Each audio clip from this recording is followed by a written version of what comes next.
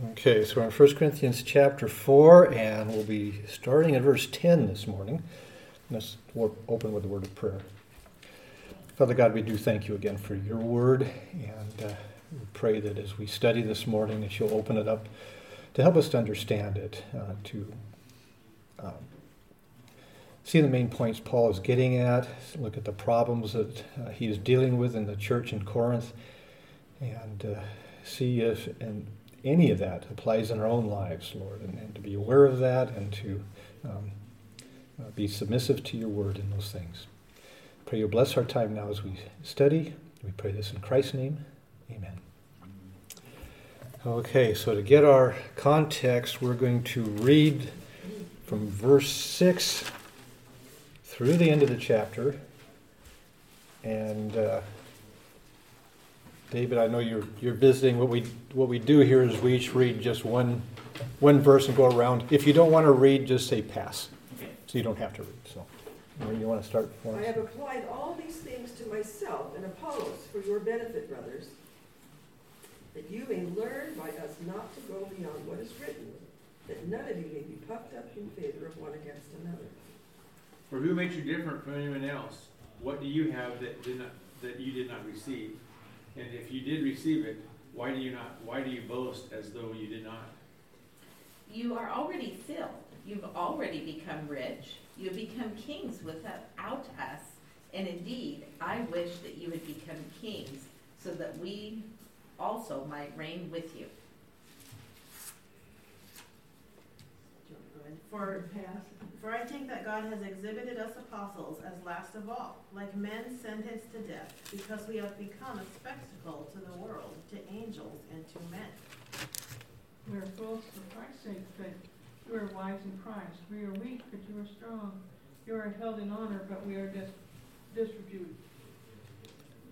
I'm sorry, where are you? Because I thought you were on verse 11. Huh? 1 Corinthians 4, verse 11. Oh, verse 11. Something like that. I'm a little ahead of this one. Okay. 1 Corinthians 4:11. Up to the present hour, we are bound, both hungry and thirsty. We are poor, rough treated, homeless, and labor, working without our own hands. We were all revealed and blessed. Then we all persecuted when they endure it. Okay. So 13. Okay, no, you just have to read one verse. So, okay. 13. When we are slandered, we try to conciliate. We have become as the scum of the world, the dregs of all things, even until now.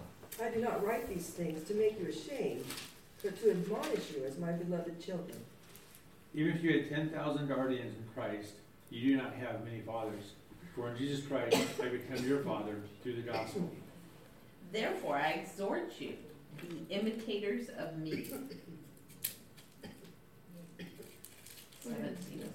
That is why I sent you Timothy, my beloved and faithful child in the Lord, to remind you of my ways in Christ, as I teach them everywhere in every church.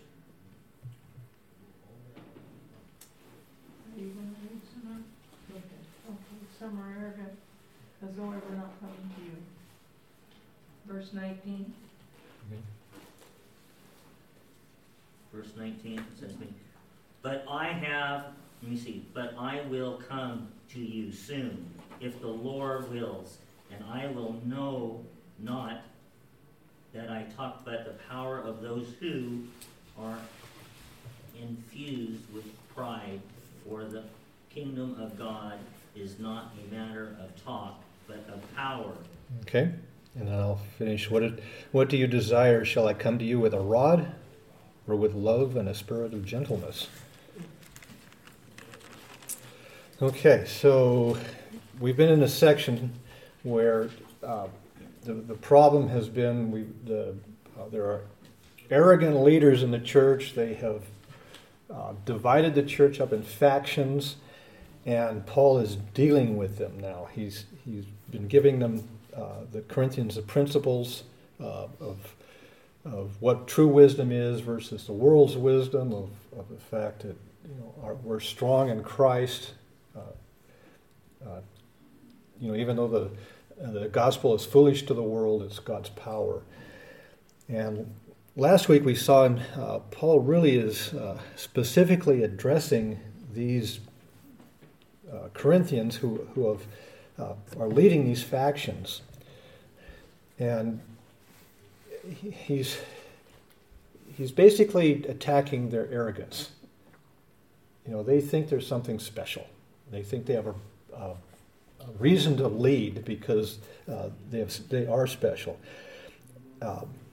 Verse 7, who do you think you are, basically? All the gifts, all the special abilities you have came from God. They're not, you don't boast in them, it's because God's the one who gave you these things. And then he went on in verse 8 and says, you think you're rich, you think you've got all these spiritual gifts, you think you've got all the wisdom, you think you're kings. And he's being sarcastic because he's like overemphasizing what they think of themselves. But at the end of verse 8, he does kind of reflect on the fact that, when Christ returns, we'll rule with him. We will be kings. And so he says, I wish that you were kings and I could be ruling with you now because we'd be in Christ's kingdom. So that's kind of a little aside there from talking about their arrogance. And then in verse 9, he started talking about, how do leaders really act in this world? How are they really treated in this world? Are they special? So he's talking about apostles. And he gives the picture of the Roman armies after they've been victorious in battle, and they're parading back into Rome, and they've got all their captives with them, and these captives are going to end up being sent to the amphitheater to be killed by the gladiators or wild animals. And he says, that's what we are. We're those captives. We're the least of the least. We're not ruling like kings. And so that's kind of the attitude, the idea that we're going to carry on this morning in verse 10. He's talking about the actual position or the way spiritual leaders are looked at in society. And in verse 10, he really addresses the arrogant leaders. He draws a contrast between them and himself. So verse 10, it says, we are fools for Christ's sake, but you are prudent in Christ. We are weak, but you are strong. You are distinguished, but we are without honor. So we have these three comparisons here.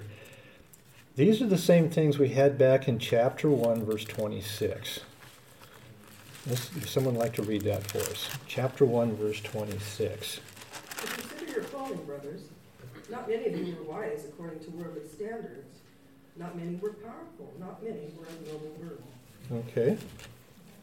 So here we have those same three categories. Wisdom, mighty or strength, and nobility.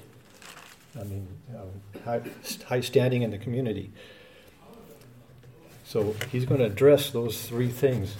And again, back in chapter 1, he says, you didn't have that. There weren't very many of you that had that. So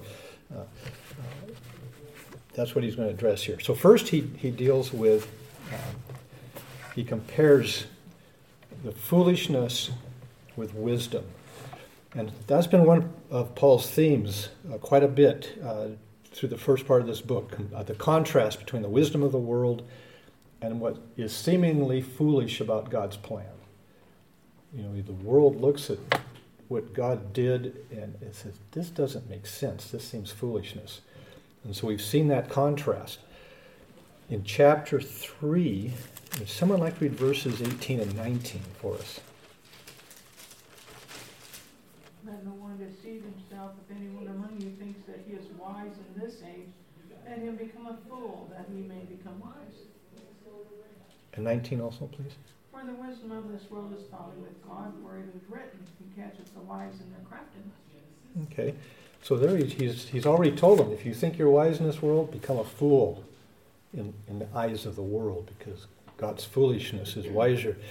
And so he's just saying, you think you're wise. And so this is kind of, he's being sarcastic here, because they're really not wise at all. But he's saying, you're so wise. And the word wise in verse 10 is a different word than we've been seeing so far. And it emphasizes the idea of being thoughtful and sensible, of really understanding how things work and go together. So they thought they were wise in the ways of Christ. They really understood Christianity, and that Paul, on the other hand, was a fool. That's what they thought. Now this word for wisdom is used in some other places in Scripture, and almost in the same way throughout these passages. Let's look at Romans 11. So he's telling them that they think they are wise. And we're going to look up that word, this different word for wise. Romans 11, someone like to read verse 25. Lest you be wise in your own sight, I do not want you to be unaware of this mystery, brothers. The partial hardening has come upon Israel, until the fullness of the Gentiles has come in. Okay. Okay, wise in your own estimation. So there's that word that we have in verse 10 of being sensible. But you notice how he uses it. You think you're wise. You're wise in your own estimation. So it's used in a way a little bit sarcastically. Let's turn to chapter 12 in Romans. And someone like to read verse 16. Be of the same mind towards one another. Do not be haughty in mind, but associate with the lowly. Do not be wise in your own estimation. So there's that word wise again. That's the word we have in verse 10. And again, wise in your own estimation. Don't go thinking that you're so smart that you understand everything in Christianity. Let's turn to 2 Corinthians, chapter 11.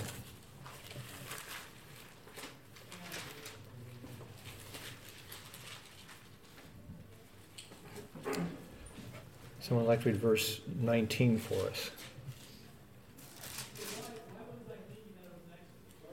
Or you gladly bear with fools, being wise yourselves. Oh, 2 Corinthians. I was looking at 1 Corinthians. I was like, this doesn't make sense. 2 Corinthians 11:19. Let me look at the... Okay. And again, wise, that's our word. And here he's talking about how foolish they were. You know, they think they're being wise because of the way they're interacting with other people, with false teachers. But he's saying, you think you're wise, you're really not. So wherever else, you know, almost every time you see this particular word come up in Paul's writings, it's used in a derogatory manner. He said, you think you're wise. Don't be so puffed up about your knowledge and understanding, because you're really not. And so it's the same way here. They are the ones who really are the fools. Okay, so back to verse 10. So the first thing is, you know, he compares, we're fools compared to you. You're prudent, you're wise. The second one is the comparison of weak and strong, where he says, we are weak, but you are strong. And again, Paul's ridiculing their self-proclaimed strength. Paul actually boasts in his weaknesses. Let's go back to chapter 1. Someone would like to read verse 25 for us.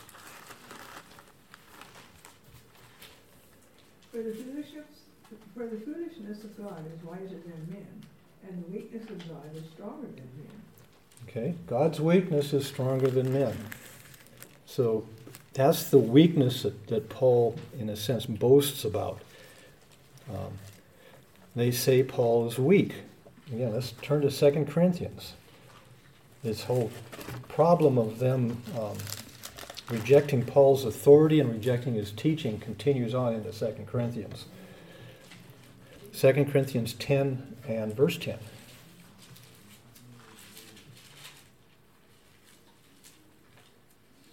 For they say his letters are weighty and strong, but his bodily presence is weak and his speech of no account. Okay, so he says he writes a tough letter, but he's really not that tough. When we see him in person, he's unimpressive and contemptible. So they're putting him down there. In 2 Corinthians, let's turn to chapter 12, and someone like to read verses 9 and 10 for us. When I was present with you and was in need, I was not a burden to anyone. Okay, that's 2 Corinthians, that's 11. 2 Corinthians, 12. chapter 12, verses 9 and 10, yeah. And he has said to me, my grace is sufficient for you, for power is perfected in weakness. Most gladly, therefore, I will rather boast about my weaknesses, so that the power of Christ may dwell in me. Okay, so these leaders were saying, Paul's weak, and Paul's saying, yes, I am. But what you see is God's power working through me. So they're arrogant in boasting about their own strength. God's weaknesses are stronger than their strength. And so Paul is ridiculing that boast. And then third, they consider themselves honorable. But you are distinguished, but we are without honor. So this word translated honorable or distinguished is based on the Greek word doxa. We sing the doxology here. And the point of the word doxa basically means glory. We glorify God when we sing the doxology. So they're glorifying themselves. Let's turn to Ephesians chapter 5. We'll see the same word where they think themselves, and here it's translated distinguished in my version in verse 10. But let's look at Ephesians 5, verse 27. Would someone like to read this for us? So that he might present the church to himself in splendor, Yep. without spot or wrinkle, or any such thing, that she might be holy and without blemish. Okay. In your translation, the word's translated splendor. New American Standard, it says the church in all her glory. So they consider themselves not just distinguished, they consider themselves glorious. That's the way the word is used. Man, why aren't I something? I am really, really something. Paul says, I've got no honor at all by comparison with you guys. So you can see, again, you can see his sarcasm here. He exaggerates this boasting about them, about how smart they think they are, about how glorious they think they are, and how strong they think they are, and how they look down on Paul as being nothing. Now this letter is sent to the church. This is read aloud in the congregation.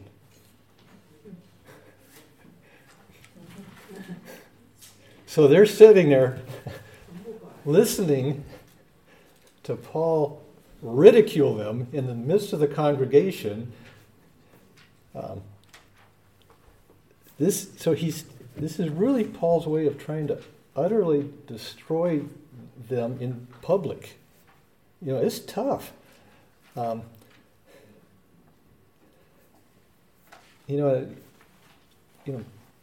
word says over and over again, God is opposed to the proud but gives grace to the humble.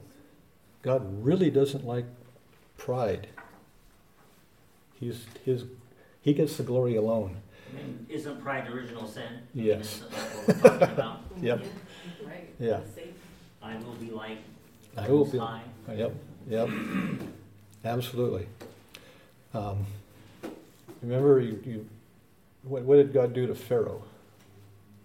Harden his heart. Hardened his heart and totally destroyed his nation. Totally wiped him out. Nebuchadnezzar was looking around the city. Oh, all right, great, look at this beautiful city I made. Next thing you know, he's out eating grass in the in the pasture. Crazy. Yeah, Crazy. God sent him out to pasture. And we have that, that same emphasis here. Again, let's go back to 1 Corinthians chapter 1. Someone like to read verses 27 through 31. But God chose the foolish things of the world. I skipped a line. No? Of the world to shame the wise. God chose the weak things of the world to shame the strong. God chose the lowly things of this world and the despised things, and the things that are not, to nullify the things that are, so that you may not boast before him. It is because of him that you are in Christ Jesus, who has become for us the wisdom for God, that in our righteous holiness and redemption, that is our righteous holiness and redemption. Therefore, as is written, let the one who boasts boast in the Lord. Okay. So Paul here is saying, I'm weak, I'm foolish, I'm in dishonor. And he's saying, that's exactly why God picked me. Because that way God gets all the glory. You don't get to glorify yourselves. God gets... What's that? That's what I see today. Yeah. I think in contrast with Paul, he was very proud before God. Oh, yeah. got him. Yeah. There's some of that already. So. Yeah. Paul had been proud of his legalistic upbringing, his Phariseeism. And that passage is, God gives us all these things anyways. By his doing here in Christ Jesus, who became to us wisdom and righteousness and sanctification and redemption. And Paul says later, when I'm weak, I'm strong because I walk in the power of God. So all these things that, that they are putting Paul down for, he says, I have these things through God, through Christ, but not on my own. And so God gets the glory. Okay, so going on, the next section back in 1 Corinthians chapter 4, in verses 11 through 13, Paul describes the actual sufferings and the true humility of a true servant leader. So reading 11 through 13. To this present hour we're both hungry and thirsty, are poorly clothed, and are roughly treated, and are homeless. And we toil, working with our own hands. When we are reviled, we bless. When we are persecuted, we endure. When we are slandered, we try to conciliate. We have become as the scum of the world, the dregs of all things, even until now. So he begins by talking about how serving God has basically impoverished him. He's hungry, he's thirsty, he's poorly clothed. These are basic human needs. You need food, water, covering, clothing. Paul does not always have them. It's not just a matter of, I'm a great spiritual leader, so I have wonderful clothes and a big house and everything else I need. No, he says, I do not have these things. Again, let's turn to 2 Corinthians, chapter 11.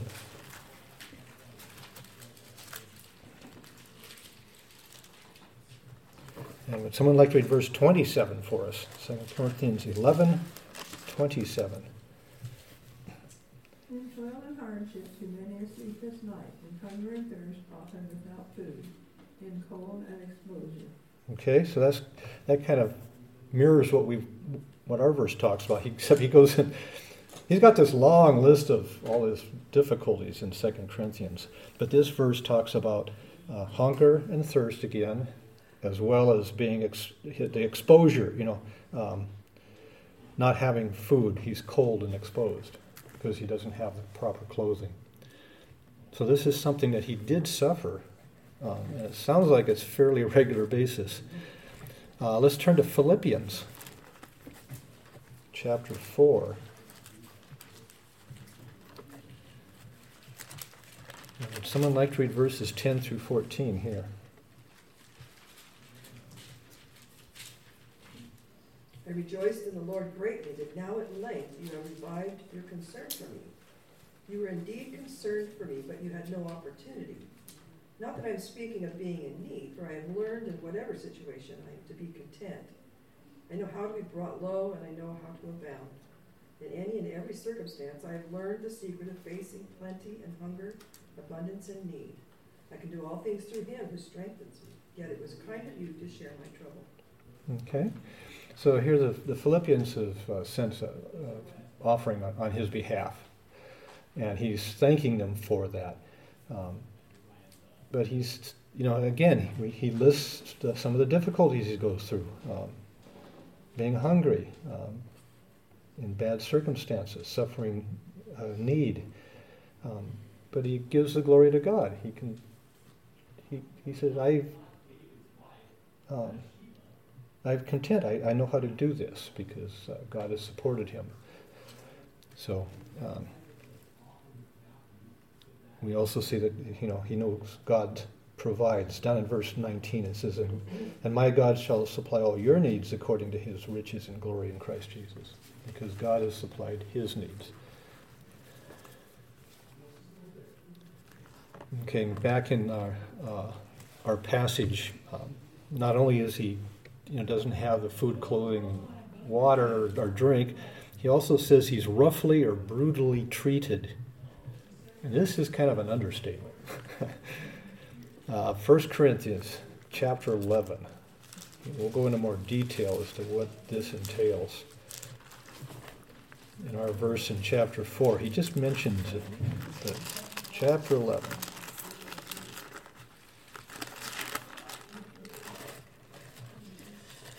So I'd like to read verses 23 through 25. We'll see some of these beatings he takes.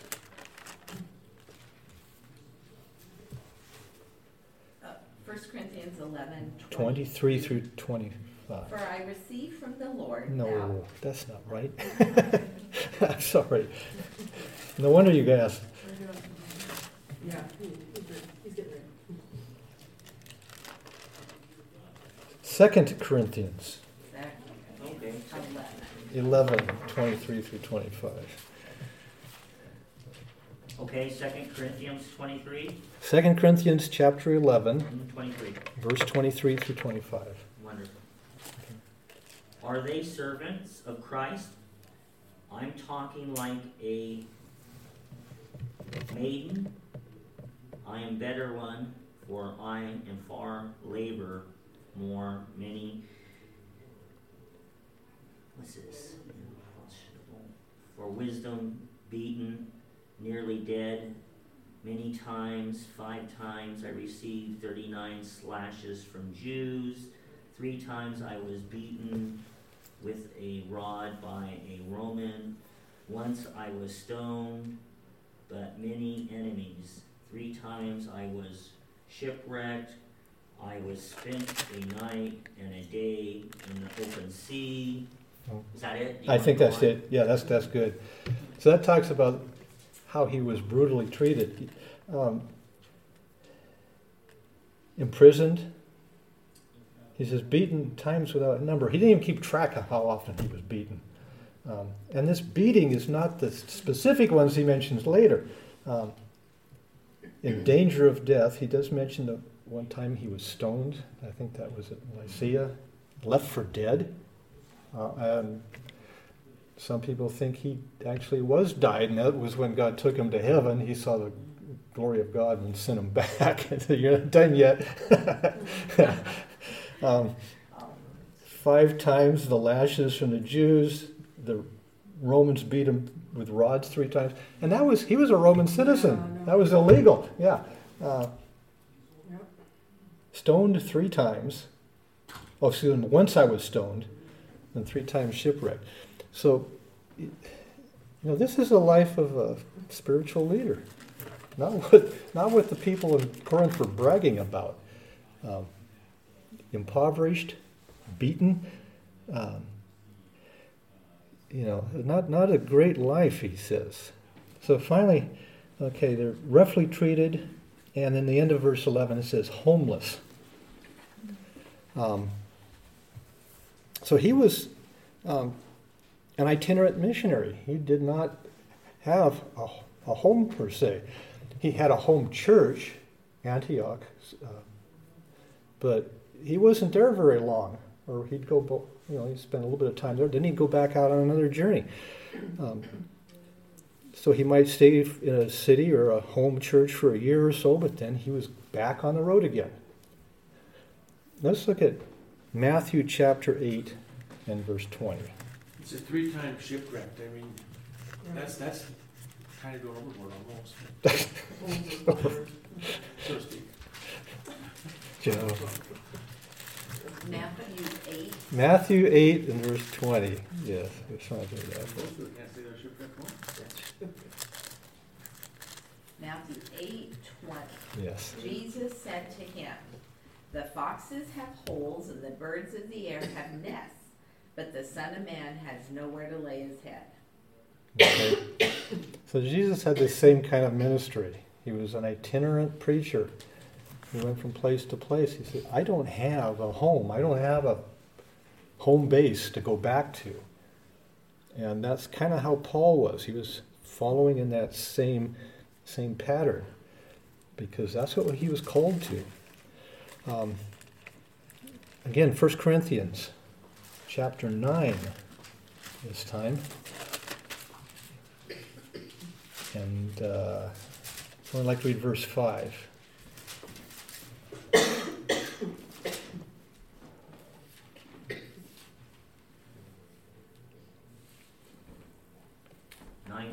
Nine five, yes. 195, right? Yes. Do not we have the right to be accommodated by the Christian life like the others apostles, the Lord, brother, and Papirius? I don't know. Oh, Cephas, I think. Sisyphus or Cephas. Barnabas, and I alone have the right to refrain from working. Okay. Whose Okay, ever goes. that's far enough. Oh, okay, not that far. So here he begins this verse. He says, don't we have the right to take along a believing wife? So the other apostles did, but Paul did not. So even though he didn't have a home, at least these others had their family with them.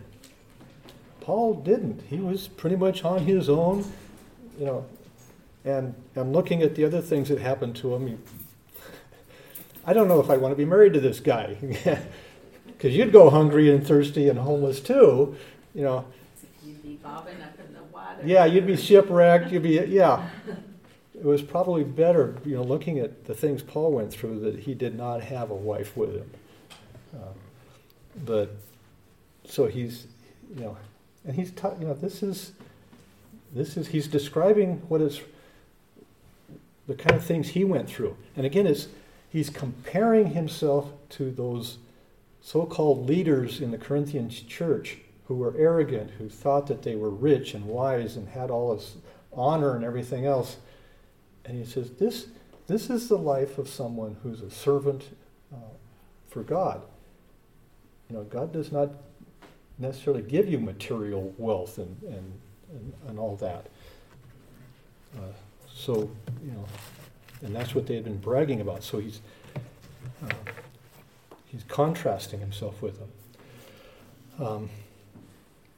And he goes on to say, back in chapter 4, we're starting verse 12. Nope, let me get to the right chapter here. Okay, the first part of verse 12. And we toil, working with our own hands. So he goes on to say, he had to work to support himself. And, the commentaries mention that, in Greek society, working was kind of below their dignity. That was for the slaves and the free men who were just one step above the slaves.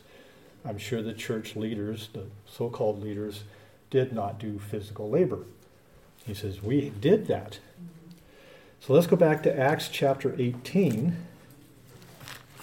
And chapter 18 is where Paul came to Corinth.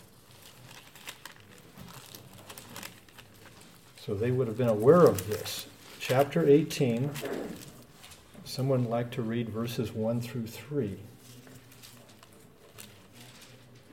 After these things, he left Athens and he went to Corinth. And he found a Jew named Aquila, a native of Pontus, having recently come from Italy with his wife Priscilla, because Claudius had commanded all the Jews to leave Rome. He came to them. And because he was of the same trade, he stayed with them, and they were working, for by trade they were tent makers. Okay, so this is where we get the idea that, Paul was a tent maker.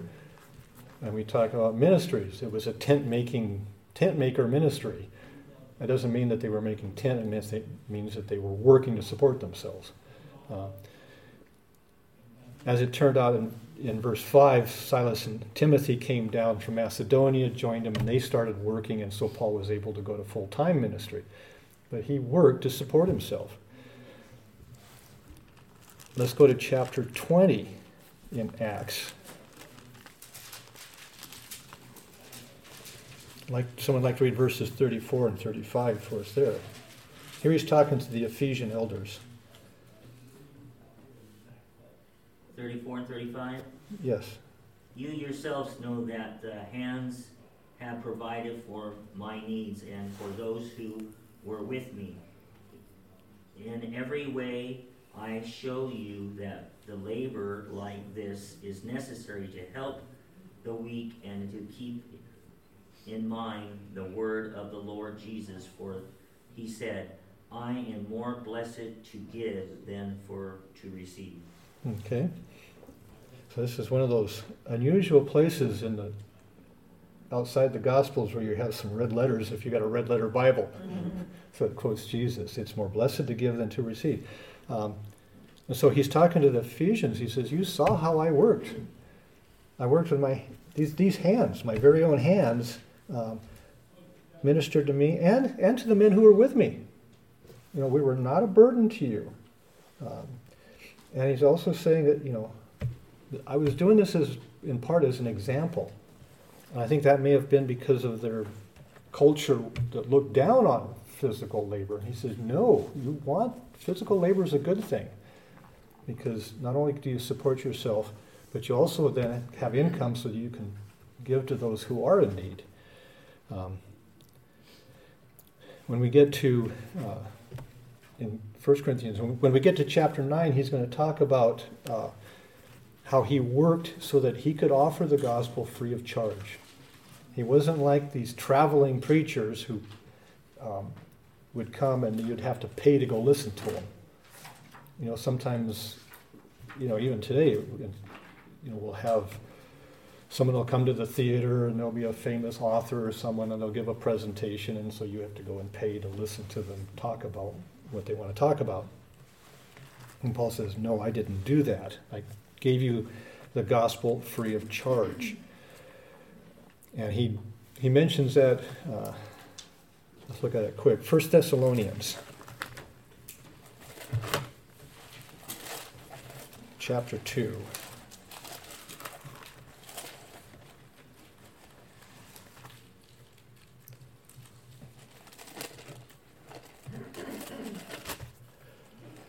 Okay, 1 Thessalonians chapter 2, someone like to read verse 9 for us.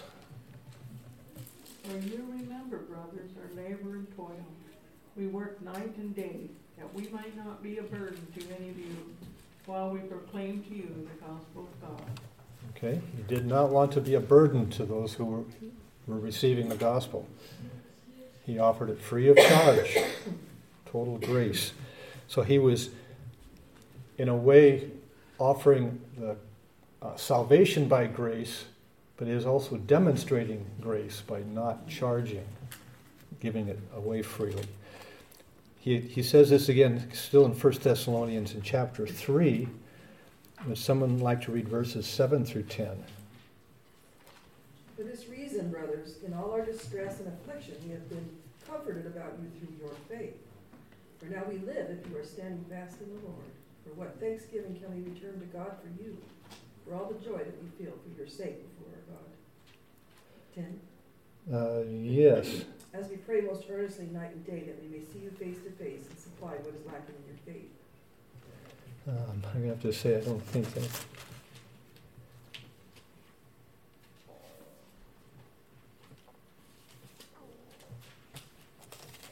I say it doesn't sound like what I wanted.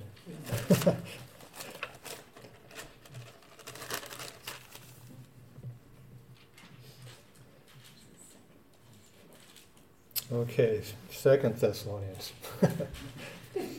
Too many firsts of this and seconds of that. 2 Thessalonians chapter 3, 7 through 10, please.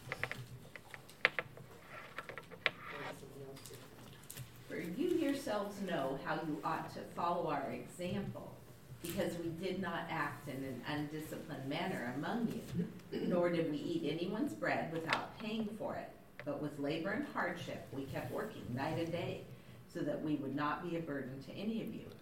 Not because we do not have the right to this, but in order to offer ourselves as a model for you, so that you would follow our example. For even when we were with you, we used to give you this order: if anyone is not willing to work, then he is not to eat either. Okay. So here he is saying, you saw how hard I worked to support myself while I was ministering to you. And I'm doing this as an example so that you will go out and you will also work hard and you'll be able to give to others. I didn't lead it. What is the passage about about those who were thieves? Oh, no longer. Steal no longer, but Work with your hands. work with your hands so that you can make, and again, it's so you can make something to give to others. It's not just, he wasn't just working enough so he had food to survive. He was working so that he could present the gospel without being a burden, so he could present it in grace. In chapter 9, he said, what's my reward? What can I boast about? I offered it free of charge. I worked and offered it freely. And so also as an example, because it's, their culture looked down on work. They were all too indulging themselves, I guess. He says, you need to work hard, make enough to help support others. Now, he doesn't specifically mention that these so-called leaders were not working and were being supported by their followers, but we can kind of infer that that's probably what they were doing from this. So.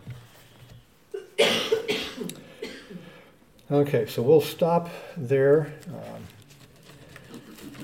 He'll continue on talking about the difficulties he faced, but he changes his format a little bit in verse 12, so we'll look at that a little bit later. So, Joe, would you like to close in prayer, please?